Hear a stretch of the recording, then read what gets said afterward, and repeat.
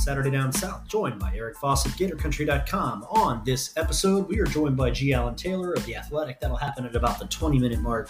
He's going to talk to us about the Todd Golden hire, what went into making the hire, what Florida might do in the transfer portal, why we should be optimistic about the Golden era, even though it was a little bit of an outside-the-box hire by Scott Strickland, and how Florida may round out its roster coming up in the year to come. We'll also answer more of your listener questions. We had so many, we can carry some over into this episode. So thank you all for listening, and we hope you enjoy the show.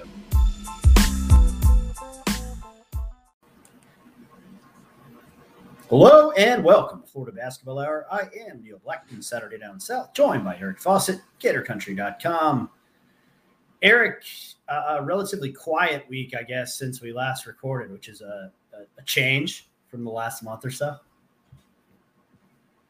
Yeah, a little bit. Again, I think a lot of it could be that some of these visits are, some of these players just like to keep it on the quiet side. I mean, let's remember last year when Flanders Fleming just really surprised everyone with a commitment to the Gators. Like, some guys are going to be a little bit more vocal about where they're visiting, when they're visiting, what's going on there, and some aren't. So again, the sleuths, the Malik Grady's of the world are still working on those types of things. But at least on the surface, no big news, no new players incoming, but I think it could come.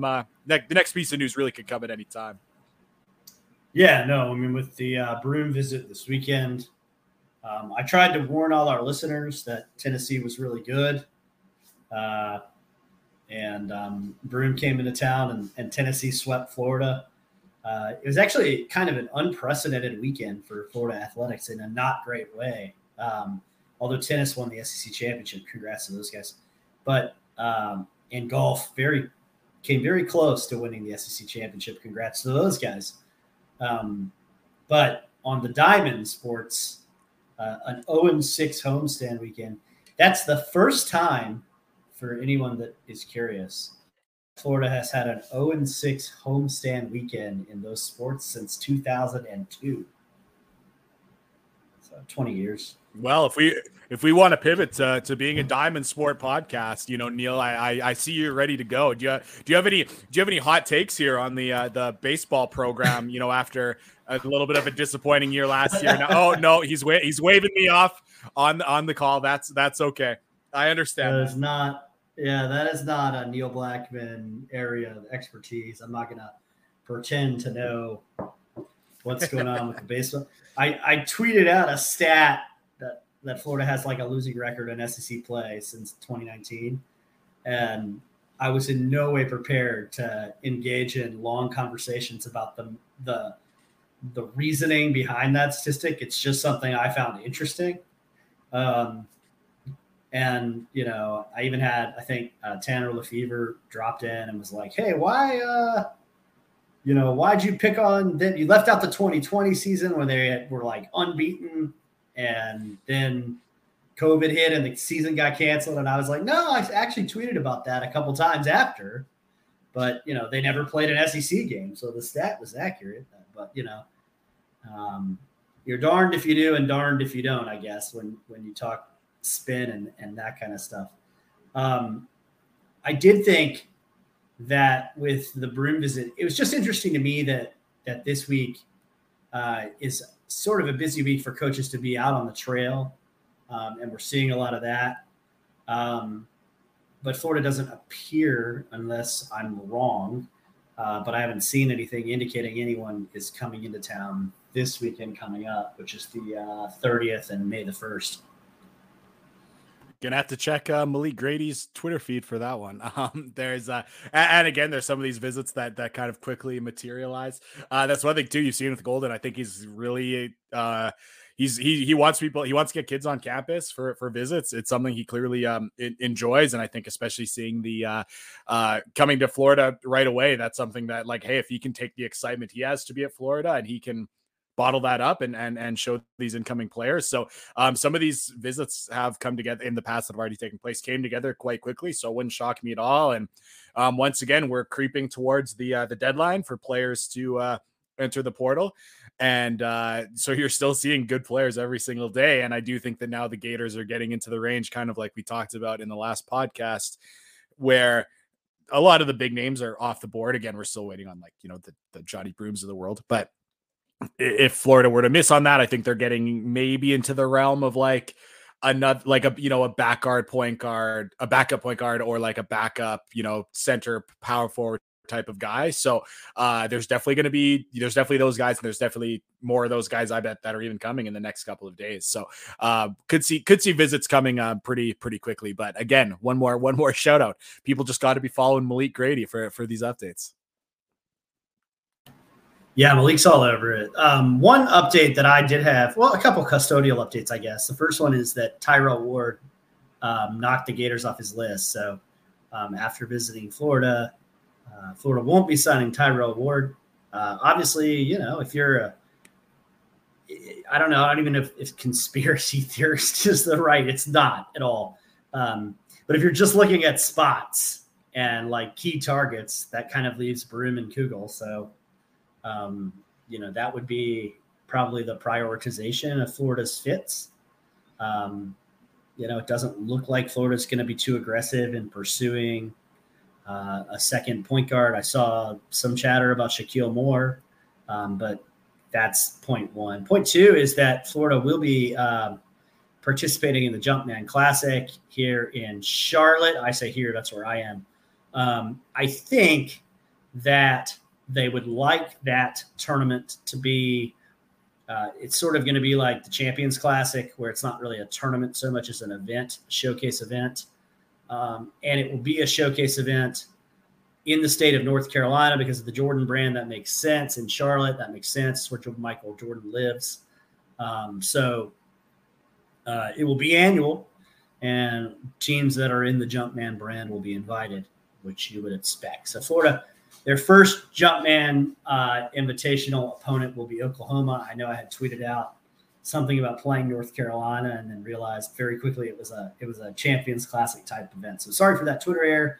I did delete that tweet, but an exciting event nonetheless. Also, like Florida's fourth game against Oklahoma in the last 6 years, which is a lot, and a number that will increase with Oklahoma joining the SEC at some point in the future. Yeah, Florida is really the welcoming committee for that one with Oklahoma just going to, keep playing them. And, one that hasn't gone particularly well for Florida recently, and I hope that changes. And it's going to be a pretty interesting measuring stick. People who listen to the podcast know that Porter Moser is, quite frankly, probably my favorite coach in college basketball. I just love everything he runs on both sides of the ball. I think he's excellent. I think he took a group of guys that were not very talented and used them to beat the Gators. So, that just kind of showing what he's capable of. And now going into this season, still not going to be, not going to be one of the most talented teams in the country, but now he's getting more of his guys, more of his system implemented. Scary game for the Gators, but again, it's one that I love the idea. I think that maybe even if we can say that like the Jordan brand affiliation like hasn't even been as big for the Gators as I would have expected, and not even just the Gators, just all these Jordan brand affiliated schools, and maybe it's bigger than we kind of notice, but especially when it comes to recruiting and kids want to be wearing Jordans more than anything else, and that's pretty huge. But an event like this that just like continues to showcase which brands are Jordan brand and which aren't, and what gets kids that want to play in the best looking stuff, what gets them gives them that opportunity. I think that's pretty big. And especially seeing that, I think Oklahoma, like looking at some of these Jordan brand schools, a lot of them had a couple down years or, weren't great, but I think are going to be very, very good. Like obviously Oklahoma wasn't really, down under Kruger, but I think I think that they could be, fantastic under Moser. And of course, North Carolina is North Carolina, and some of these other Jordan brand schools are, they are who they are. So moving forward, you just kind of know that you're going to be able to pencil in the Gators for a very good game, and every single year in that. And then, Neil, for as long as you're in Charlotte, you'll always have some good events nearby. So that's big for you. Yeah, no, I'm excited about the prospect of not only an annual event with a bunch of big time programs, but one where, more often than not, Florida will be invited to participate or have the option to participate. I think that's That's pretty huge. We are expecting G. Allen Taylor from The Athletic to join us. It's running a little behind, so we will dive into some listener questions and just wait for G. Allen to get on. We're excited to have him. But we had so many listener questions previously that we didn't even answer them all. So we will start. And speaking of Malik Grady, he's up first. And his question was, does a Bonham, Jones, Kugel, Aberdeen grouping have enough to get by or even excel as a point guard minutes group in the SEC? How would that compare with last year's group at the position? Well, I don't know that there was necessarily a group at the position last year. There was kind of just Tyree Appleby and pray for not foul trouble or an injury. But Eric, your thoughts on that one for Malik? I don't think that that's like a top tier point guard group. But again, I think it's always important to, like, there was a whole lot of situations in the country last year where I think people looked at different starting point guards and it was just like, oh, you know, I don't think this is kind of elite point guard play. And they're kind of viewing it in a vacuum through the lens of like past point guards that these teams have had. And then you actually look across the country and you see that so many teams weren't particularly satisfied with their point guard play. And you look even in the NCAA tournament, a lot of the teams that went deep, you look at their point guard play, it wasn't really great. And you could, you know, looking even at the Final Four, there were some teams that I would say didn't have great point guard play. So so I'm just trying to think in my head, do I think this is not great point guard play looking at, you know, a sample size of over the last couple of years, or do I need to look up and down every single high major team, or, you know, I guess SEC in this situation, I think he might've said in the league or in the SEC. Do I have to look at every single one of those to contextualize? I mean, that's probably the best way to do it, but I think that, I do. And I do think there's, you know, I really like Bonham. I think he's going to bring a very interesting element, but you know, could you look at that and say like, oh, for sure the Gators have, you know, a stellar point guard, you know, for sure. I don't think you could say for sure. I think like there's a chance. I think there's some risk there just because of his size. But yeah, so I will say like improved point guard position from last year. Because even looking at, you know, some of the names listed in that point guard group for last year, like you said, Neil, is like, was that really a point guard group or just some guys that would have had to be listed there because these tools like KenPom need to put someone in the point guard spot on their lineup data? Maybe that's the case. So I will say improved, but yeah, what do you think, Neil? Well, I think that it doesn't have to be elite the way that they run that offense either. I think that especially the complicated Chin series stuff that they run out of the Princeton, Eric, is going to be stuff where Colin Castleton is going to get a little more of a chance to be a distributor, particularly when he lifts up to the high post area, and then can kind of read based on, you know, the sequencing of back screens and flare screens that are happening around him, Eric. So I would say that certainly, you know, Colin's ability to pass is something that improved markedly last year, and it improved in a way that was kind of impressive to me, Eric, because Florida's pathways to getting him the ball were so predictable, to just kind of put it bluntly. And so that meant that Colin Castleton a lot of times was swarmed either by post doubles or firing the post or any number of things that defenses might have shown.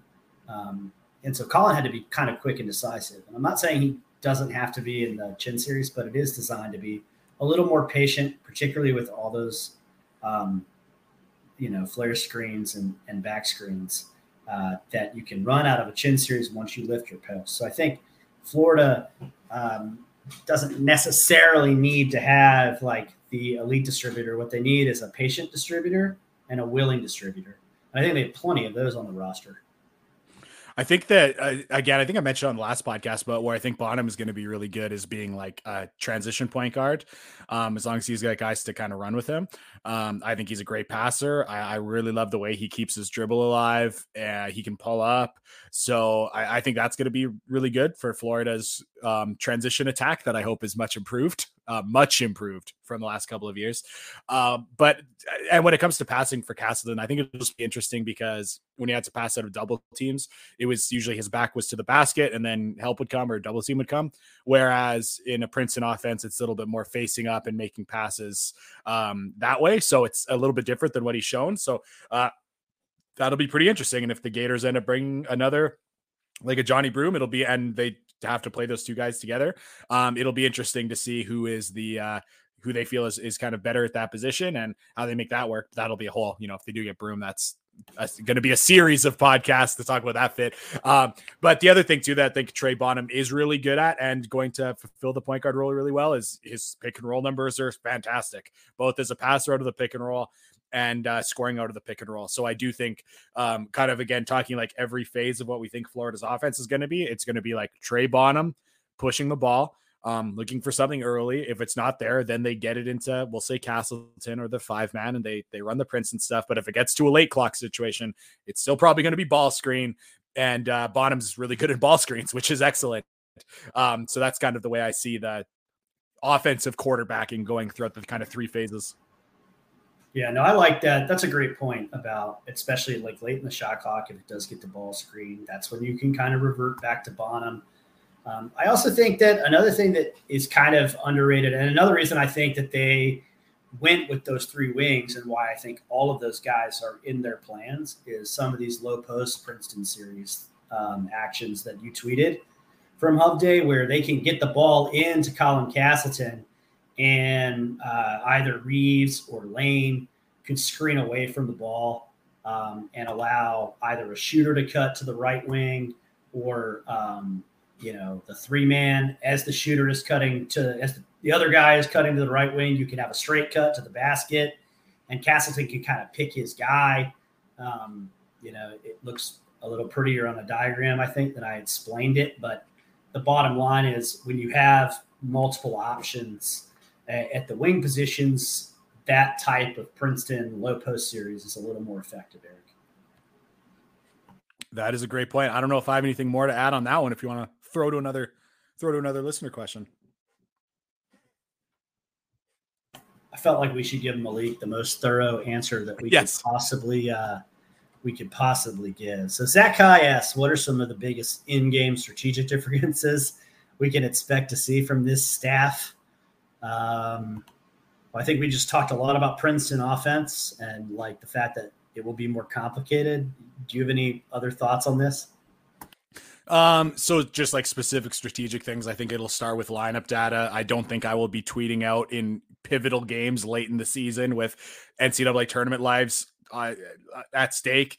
Here's Florida rolling out a lineup that's gotten killed and then they predictably get killed. I don't think that's going to happen under the next staff. So that'll be something kind of strategically to look at. The way that they look for 2-for-1s at the end of the first half, but also the end of the second half. I think that'll be something that we have seen zero of recently that we'll see. Of course, the fouling up 2 has gotten that's gotten a lot of talk, and as it should. It's a very interesting strategy. So that's another kind of obvious one to cherry pick. Intentionally fouling. I think we'll see guys getting intentionally fouling. There's a strategic thing I think we'll see. So to kind of put it all into one bucket, it's just going to be kind of the place to win on the margins, to get a slight 1 or 2 more possessions than your opponent, to increase your points per possession by a small amount in the last 2 possessions of a half, little things like that. But whenever those things happen, Neil and I will be sure to point them out. Steadwell 15 asked that we mentioned a Moneyball approach on Trey Bonham. Can we talk a little bit more about what that means and what Bonham brings to the table on that front? And I think some of it we discussed in the last podcast, but the 3 things that stand out to me are, from a data standpoint, this is a really good player in the pick and roll who's going to compare favorably with a higher name brand player. Like you could have a guy that you've heard of because he plays for NC State or Wake Forest, and his pick and roll numbers aren't going to be markedly better. In fact, maybe worse than Trey Bonham. So that's kind of that Moneyball concept. The other one for me was just shot selection. And like we kind of talked. This was one where Eric and I kind of talked it out during the podcast. And then when I looked back at it, I was like, it's pretty remarkable that he shot 33% from deep on what on that team was not high volume. Like he clearly is disciplined as a basketball player. And that is a really, really positive thing, I think, for what Todd Golden wants to do. Yeah, I think the whole Moneyball approach, if we want to call it that, it's all about for example, not looking at raw numbers and looking at rates instead. Like Bonham he wasn't like Yuri Collins or who had 7 assists per game. But when you look at his assist rate was elite. Or looking at where his shots came from, or his point total isn't massive, but you look at how he got the points, and it's many of them was in the pick and roll, and you can say, okay, we can see how that translates to the SEC level of basketball. So I would say the biggest thing with if we want to talk what is Moneyball, I mean, you could answer that a billion different ways, but I would say specific to evaluating players, especially in a transfer context, it kind of starts with throwing out raw box score numbers and starting to look at play type data and rates instead of those kind of numbers. And when you start to look at his rates and kind of his play type data, I think it paints a much, much better picture than his raw numbers would indicate. And that's what has us excited about him. Next question as we get ready for G. Allen here is I'm from South. Chris McMillan says, I'm from South Georgia. I love Koasi. Great dude, great family. Do you think he stays in college all 4 years? Or is he gone to the NBA after next year? What is your opinions? I love these because Eric and I have kind of gone back and forth on these over the years. I think there are a couple of players we disagreed on, over time. To me, I like what we saw at the end of last year from Koasi Reeves suggests that perhaps this is the last season we'll see Koasi in Gainesville. But I also know that the Reeves family is a very tight group. They take every basketball decision, every family decision they make super seriously. And if they think there's a scenario where Koasi gets better as a junior, then I would see it being very possible that he could come back, especially in the NIL era. I would be pretty shocked if he stayed for 4 years. I think that would be probably a common sentiment from a lot of people listening. I was just going to speak on behalf of you, Neil, and I was going to say we don't think that that would be pretty surprising to me. I don't even want to think about if he was 4 years. That might suggest he had an injury or something that I don't even want to think about. So I would say probably closer to 2 years than 4 years. And like Neil said, I mean, the way he played at the end of last season, despite things kind of crumbling around him with the kind of with how Florida basketball was playing and some of his, key players around him were playing, just to think about what he's going to, what he would have looked like, or what he will look like, I should say, just with another summer, with an offense that we think is going to suit him a little bit better, and just kind of the confidence that he showed. I think he's going to have a massive year, and that to me would suggest that at 6'6", 6'7" with athleticism and shot making ability, that to me suggests he's gone. And you just look at the money that is in the NBA right now. And you just see wings like that all the time get drafted based on, just pretty much raw potential. He's got a lot of that raw potential, and also has shown he can be productive. Already's also shown that he has the skills. So I would not be surprised at all if this is the last season we see him as a Gator. I am muted. So yeah, it wouldn't stun me either. We are going to bring on G. Allen Taylor from The Athletic. We appreciate him joining us. He has done a really tremendous job since getting to the opportunity to cover Florida athletics, and has covered football and basketball simultaneously, which is not an easy thing to do at a program like Florida. So we're certainly happy to have you, G. Allen. Thank you for some time tonight. Man, my pleasure. Sorry, we had an NFL draft series of calls that came up unexpectedly right around the time I was supposed to log in. So apologies for being tardy, man. I'll run a few suicides for you guys. No problem. So I wanted to talk about a couple of the pieces that I really thought were terrific. But one of the ones that was great and worth the subscription to The Athletic was the piece you wrote on just Todd Golden's decision to become the coach at Florida. The chance to talk to Billy Donovan, for example, giving him goosebumps. And this is a guy that played his college basketball at a time when Florida was sort of in the preeminence of the Donovan era, or the pinnacle of the Donovan era, I guess is the right word. So what were your impressions of that and putting that piece together? What was the impression you got of Todd?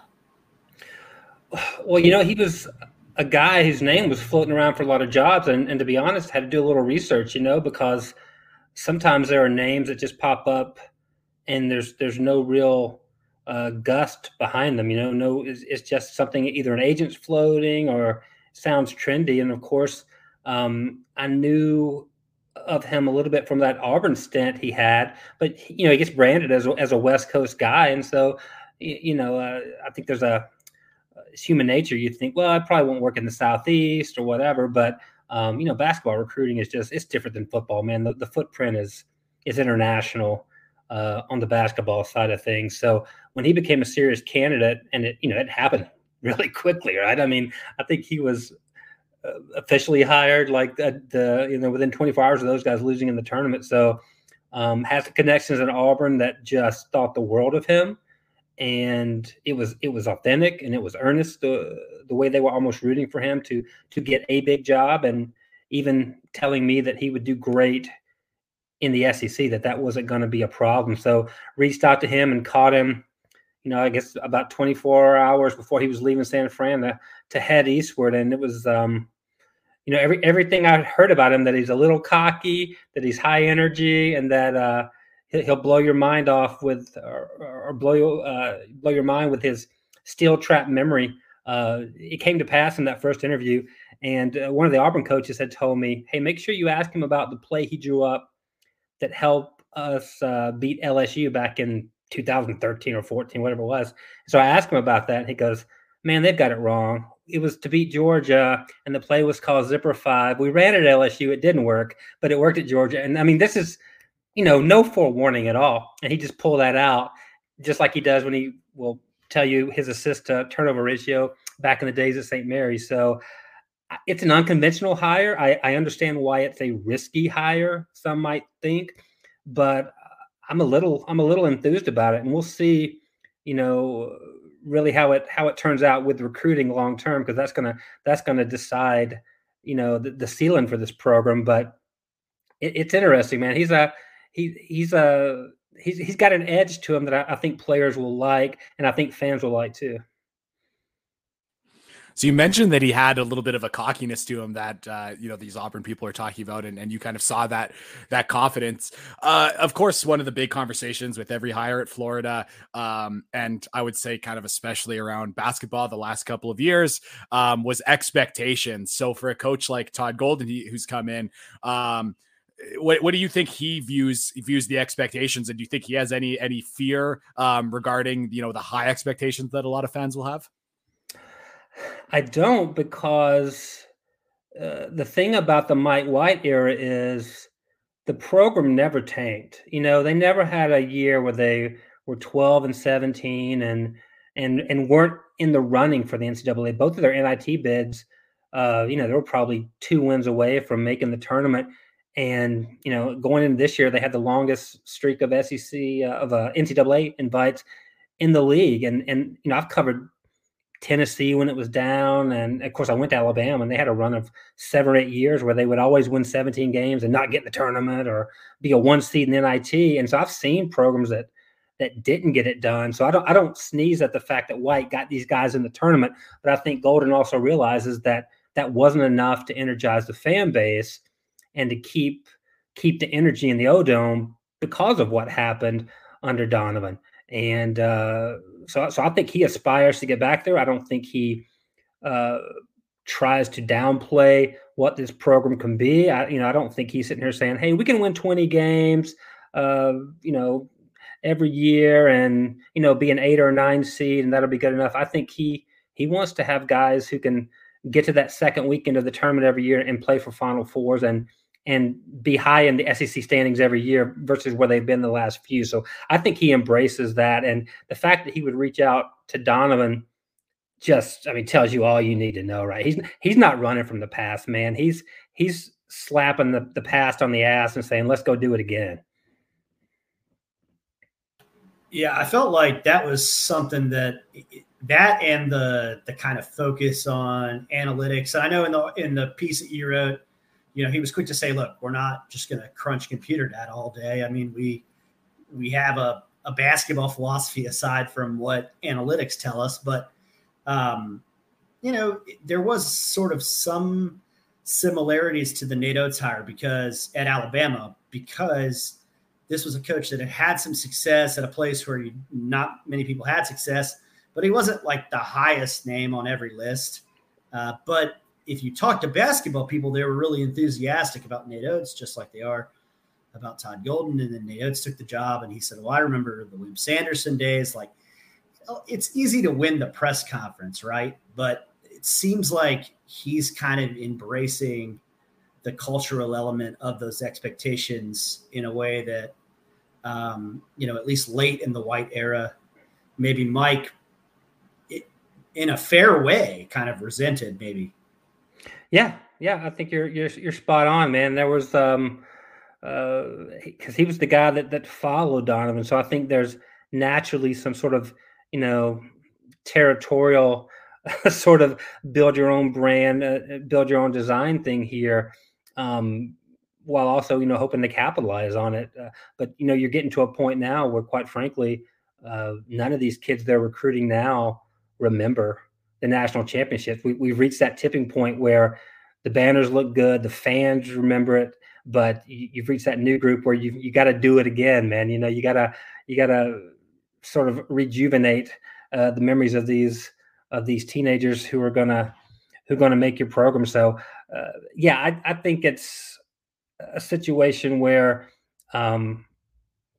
not unlike the Dan Mullen deal, where I thought Mike White was probably safe a year or two ago, but then you start seeing, well, the roster doesn't look great. There's no, you're not pointing towards next year at the end of the Mike White era saying, oh, they're going to be up there with Kentucky next year. You didn't have that feeling. You're like, well, what can they cobble together to have a chance to be in the upper half of the SEC? And that's just not good enough for the fan base here at Florida. So I know Golden's taken some big swings in recruiting, and he wants to get old and stay old is one of the things he told me, because he pointed to the average age of that Kansas team this year. And, I don't think he would have any qualms with, if there's 5 spots available in a recruiting class, trying to get 2 high school guys and 3 multi-year transfers. I think that's the new reality until guys get less enticed by the grass is greener syndrome. And so, you can always find guys who've already got over the homesickness and who've already been coached hard in college and there's more tape on, right? Because there's a lot of guys that look good at 17 that by the time you see them at 19, it's like, nah, they're not what they were. They never developed. So, the portal is actually maybe a little safer bet, albeit for a shorter time frame, than some of these high-profile high school kids who think they're going to be one and done and have a rude awakening when they get in college.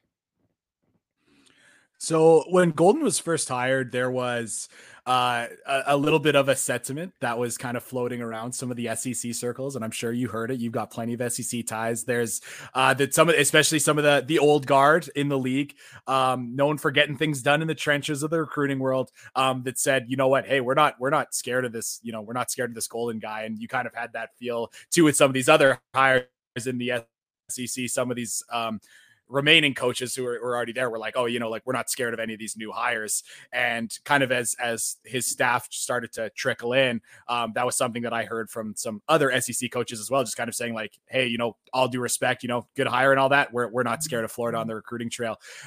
You got to kind of see a little bit of Golden's personality. You got to hear about, a little bit about how he recruits, his pitch. What would you tell to a Florida fan who says, hey, we've got some concerns about this West Coast coach coming to the SEC? Well, whether high school recruits or even freshmen and sophomores, whether they're delusional or not, they think their career path ends in the NBA. So I don't think there's anything wrong with a coach saying, "Well, we're going to play a style and we're going to use metrics that the NBA has really, really embraced the last 5 or 6 years. And it may be cutting edge for college, but this is what the pros do with regard to how they structure their offenses." So I think that's a selling point. Had he brought his entire USF staff with him and tried to make that fit here, I would have been concerned. I like the McCray hire. I think there's the possibility for Hartman to be a good hire too, along with Kevin.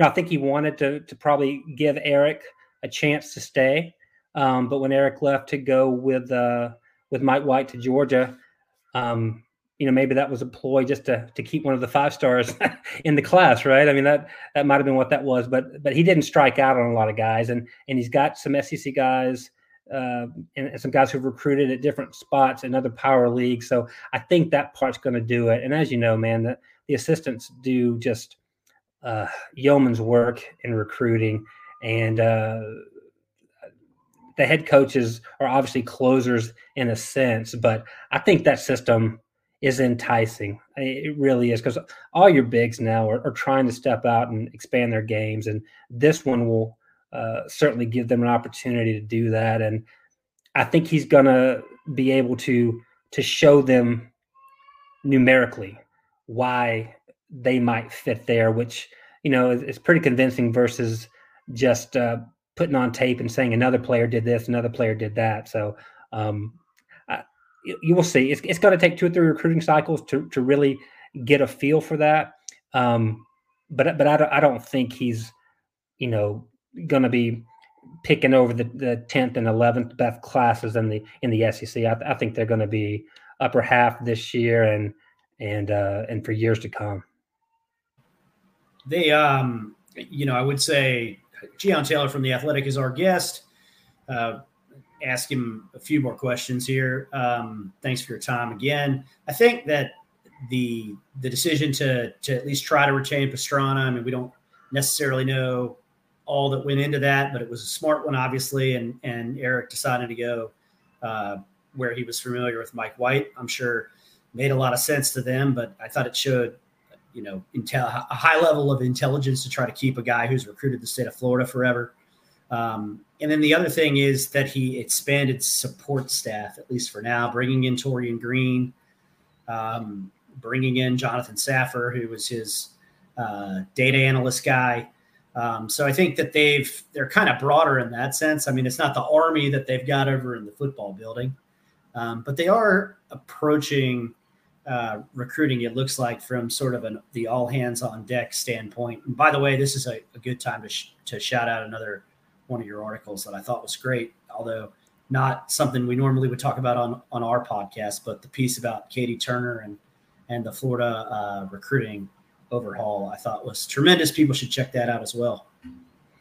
No, I appreciate it. It was good getting to know her, because you just don't see 27-year-old people, female or male, getting $200,000 jobs. And I think Napier valued her from her days as a student. I think Kirby Smart did as well. And so, Napier had a chance to bring her back and I think really reset the market and create a position that really wasn't there. So, by the time Katie is either an AD when she's 45, or I joked with her, she'll be the GM of the Buffalo Bills by that point. I think we can look back at the 2022 hire at Florida and understand that that's not just a hostess position. That's not just a concierge position. That's a full service strategical social media type thing that is way undervalued, or had been until about 4 or 5 years ago. So kudos to Billy, because he's putting his tail on the line by telling Scott Strickland, hey, I need an associate AD who's 27 from Georgia as a recruiting coordinator, and selling them on why. And if you see her work, the families at practice and the way it doesn't seem like she's working. She's really being informative and making sure people get from point A to point B, it's a value. And doing that for the football program, some of that's going to bleed over into everything else once they get that big facility open. So it's going to have an osmosis effect of helping other teams.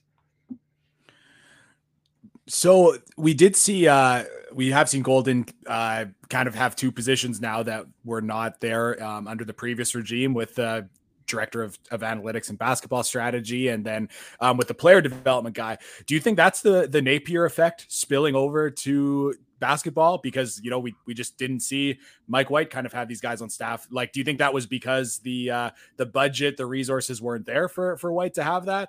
And now they see the value because of Napier on the football side? Or do you think this is kind of, you know, all Todd Golden, or is it, you know, somewhere in between? Well, I did like a cursory count of basketball staffers who were listed at other SEC schools, and some had the same number as Florida. You know, a couple had a couple more, but some were also listing like administrative assistants, which I know everyone has an administrative assistant in the SEC. So I didn't want to, it wasn't a scientific approach, but Florida wasn't leading the way as far as number of people who contribute to the basketball product. So I think that's a step in the right direction. And, you know, I've asked myself this question about Mullen all the time. Did he just not feel emboldened enough to ask or demand that? Or did he really, truly think it was a waste of money and it wouldn't have done him any good? And I think there's a bit of both in that. You know, if you're the head coach, you know, everything trickles down from you. So if there needs to be a problem fixed, you've got to attack it and not wait for the administration to do so. You know, kudos to Billy for taking that tack. And I think you'll see Todd is doing the same, because you know, they're two faces of Florida athletics now, and they're definitely going to bounce ideas off of each other and learn from each other. I think when you look at Florida from a roster standpoint for next year, and you wrote about this, I think last week, but you know, you're seeing one thing that's pretty obvious to Eric and I, and we're just two high school basketball coaches. Keep that in mind.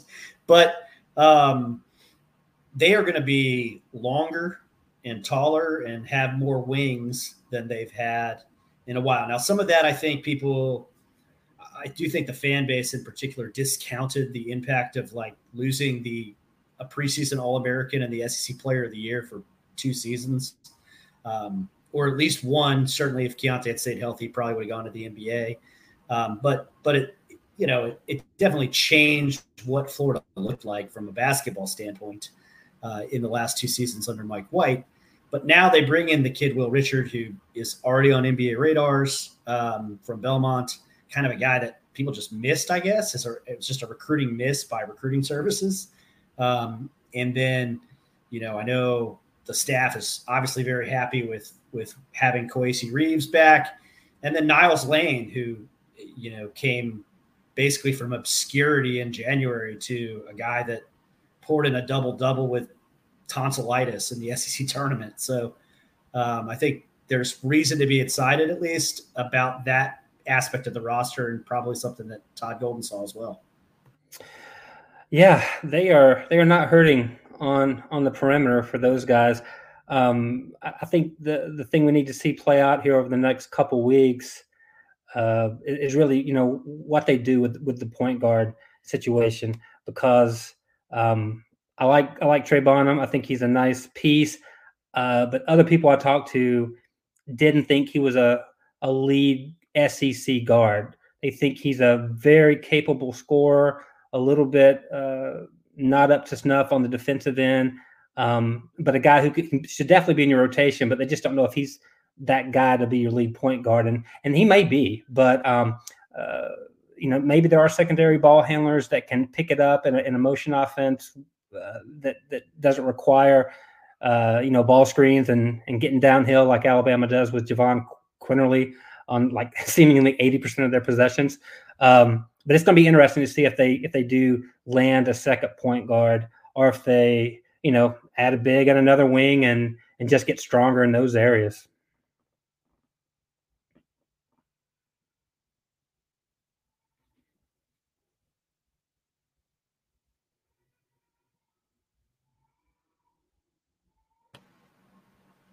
I don't know what happened to Eric. All right. So yeah, no, it's okay. I guess last question I have for you is, and you just kind of touched on it. Obviously, there's only a couple spots left right now. They could add another guard. They just had John Broome visit, who's one of the biggest names left in the portal. And I think that brings up an interesting conversation of like how he would coexist with Colin Castleton and hopefully Jason Jitoboh being healthy, and CJ Felder, who was not healthy most of last year, hopefully would be healthy again for Golden. But I think, the other big question that people have is, are they going to try to get Jalen Reed back in the fold? Is that kind of a lost cause? Anything that you're hearing on that, or any conversations you've had about that? Like you said, there's 2 spots, and there might be 7 or 8 possibilities when you consider contingency guys. Depending on who they like on the board. I think everybody likes Broome, right? That's a good problem to have, and you'll try to make it work with he and Castleton, whether there's 15 minutes where they play solo and then 10 minutes where they overlap and work things together. I think Reed is still out there. I think he's a long shot, but we'll see where it goes. I mean, he could flourish in that system. It just depends on maybe what comes together on the NIL side of things. I mean, there's a lot of pieces to this. And I know you guys talked about Kugel last week as well as a possibility. I don't have a beat on what point guards would be there at this point that they like or that they think they can get. I think there's some available, but I don't think Hunter from Iowa State's coming down here to solve that problem in the next 2 weeks. And I think Shireman out of South Dakota State, his list of 30 schools is going to be cut to 10 tonight. So we'll see if Florida makes the top 10. But his offers are going to be, someone told me today, his offers are going to be absolutely absurd, what it's going to take to get him. So that would be a nice piece, but that might be a stretch at this point. I asked Todd a couple weeks ago, is he a best available kind of guy because of how his system is, or does he really recruit to needs at this point? He said he really does want to look at needs from the standpoint of what fits, because he doesn't want to overload one position and have guys wasted essentially, or not being able to play off each other. So I think he's trying to find a fit. But in the case of Broome, I don't think you back off of him, because you got Castleton, especially if Castleton can show that he can play 15 to 18 feet and maybe even 21 feet on a couple of possessions a game, if that works out. You got to check the portal every day, and you got to check who committed where and who's visiting where. And now you got transfers who have committed and decommitted. I was texting another SEC assistant today, and I said, man, I don't envy what you guys have to do just to fill out the final spots on your roster this late in the cycle. Because usually at this point you're done, and you might be taking a JUCO guy as your 12th or 13th spot, but it's not like your whole roster's in flux like these guys are dealing with now. I think it's pretty interesting just to see the timing, like for a Shireman to enter the portal now. Like, there are teams that have swung and missed on their first targets. So for Shireman to get into the conversation now, suddenly he becomes one of the best guys on the board, where if he does it 2 days after the season, he's somewhere in the mix of that upper tier. So I'm really interested by that. And it is interesting with the point guard position, because there are a lot of point guards out there, but are any of them kind of a clear upgrade from Bonham? Maybe it's someone that's a similar kind of tiered player, but does that make you feel better having, 2 guys that you're not totally sure high level SEC guys, and you just hope one of them emerges? Like, that'll be interesting to see.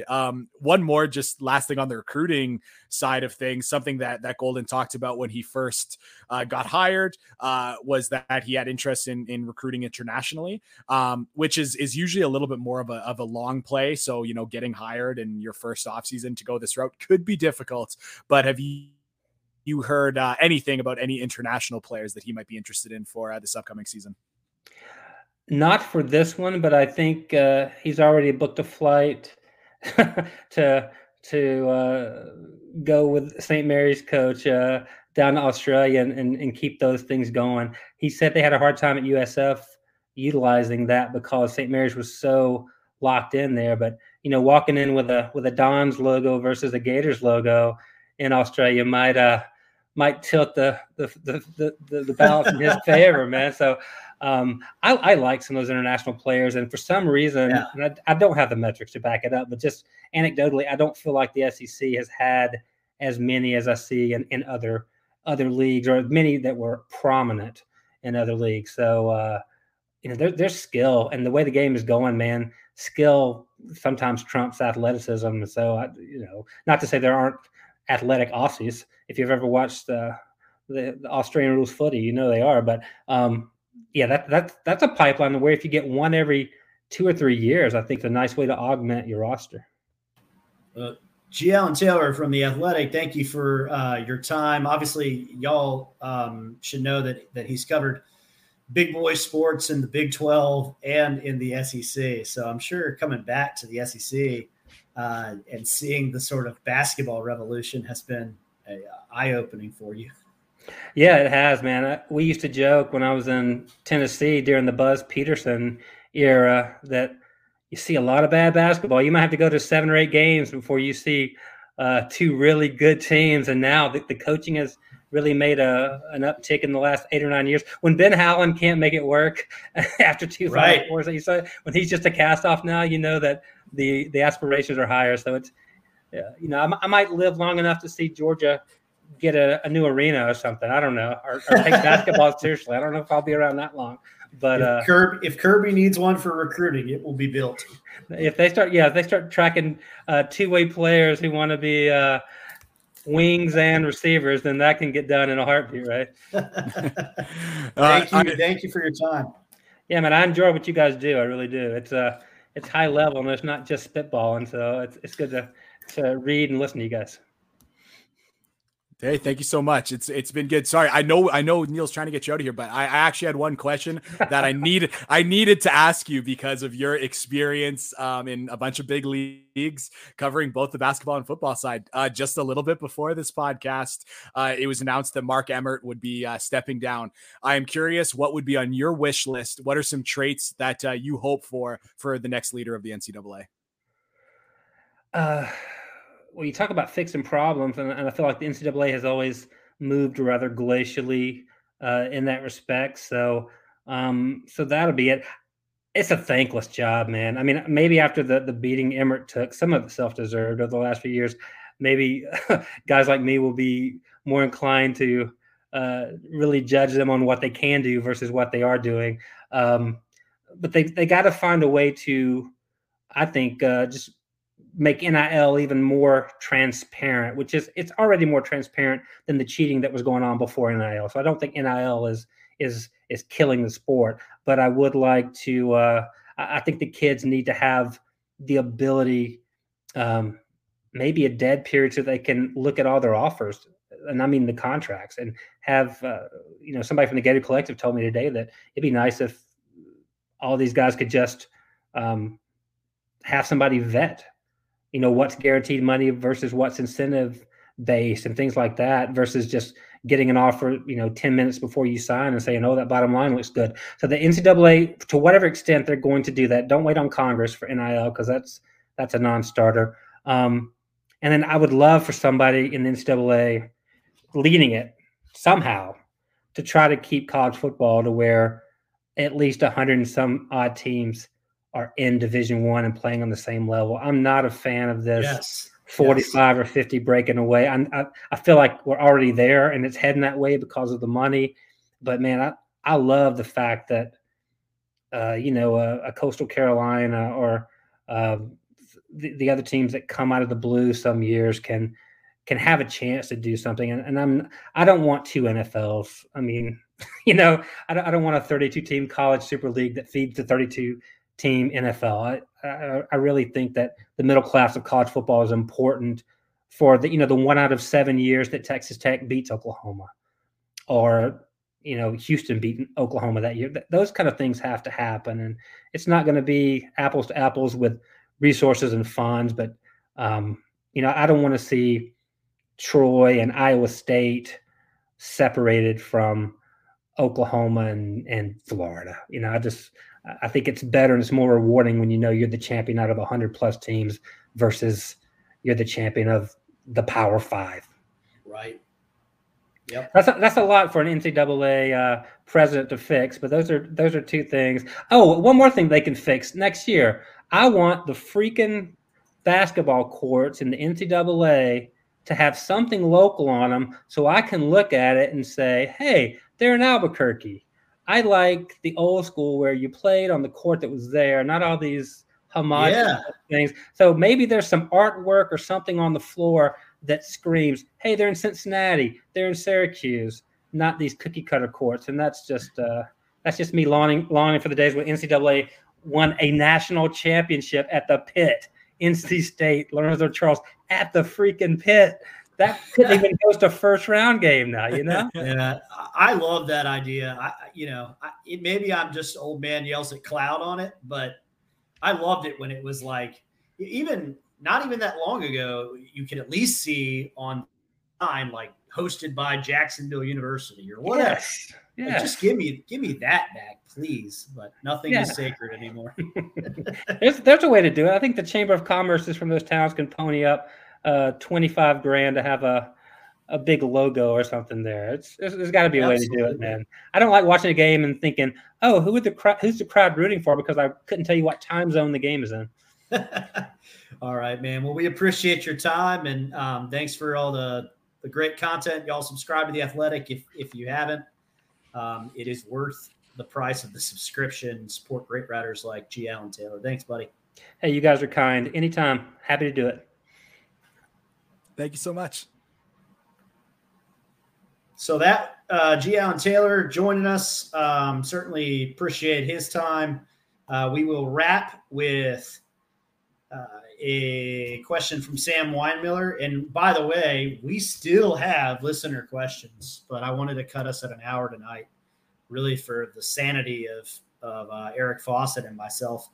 But Sam Weinmiller asked, from previous pods, it sounds like the offense is likely to feature big as a distributor. Is that player on the roster? Is there more than one such player on the roster? What do you guys think of that? And I think we've talked about it a little bit with Colin Castleton, and I think he's capable of doing it. It would be interesting with Johnny Broome, because he's definitely a little more of just a center than Colin is, Eric. You kind of threw me with your last comment. I really think both of them are pure centers. And if they do play on the court together, if the Gators were to get Broome, I don't even know which one I would want playing, the quote unquote center and which on the perimeter. I actually think that Broome might be a little bit more equipped for the Princeton. And again, part of it is still like the passing face up from, near the 3-point line. Facing their hoop is just so different than what we saw from Castleton passing out of double teams with his back to the basket. So it's a little bit of like, I'm just not totally sure. But for a player who's a veteran, who's, sees the game pretty well, I'm sure it's not going to be a problem. But I mean, when you start to see like how Grant Golden passed the ball, or how some of these, Princeton teams right through their fives, it's just like to suggest that I think Castleton or, anyone else would be that close to that. I just couldn't say that. So, but I will also say this, as the roster is currently constructed, I like with Alex Fudge, I also think like, hey, maybe he's someone who can play that way. Again, he kind of showed a lot more offensive flashes in high school. So, do they have that guy in the roster? I don't think they've got this. Like I think Grant Golden from Richmond was like the gold standard of centers within the Princeton offense. Right. So do Florida have that person? I would say no, but I do think they have a couple options who can do it pretty well.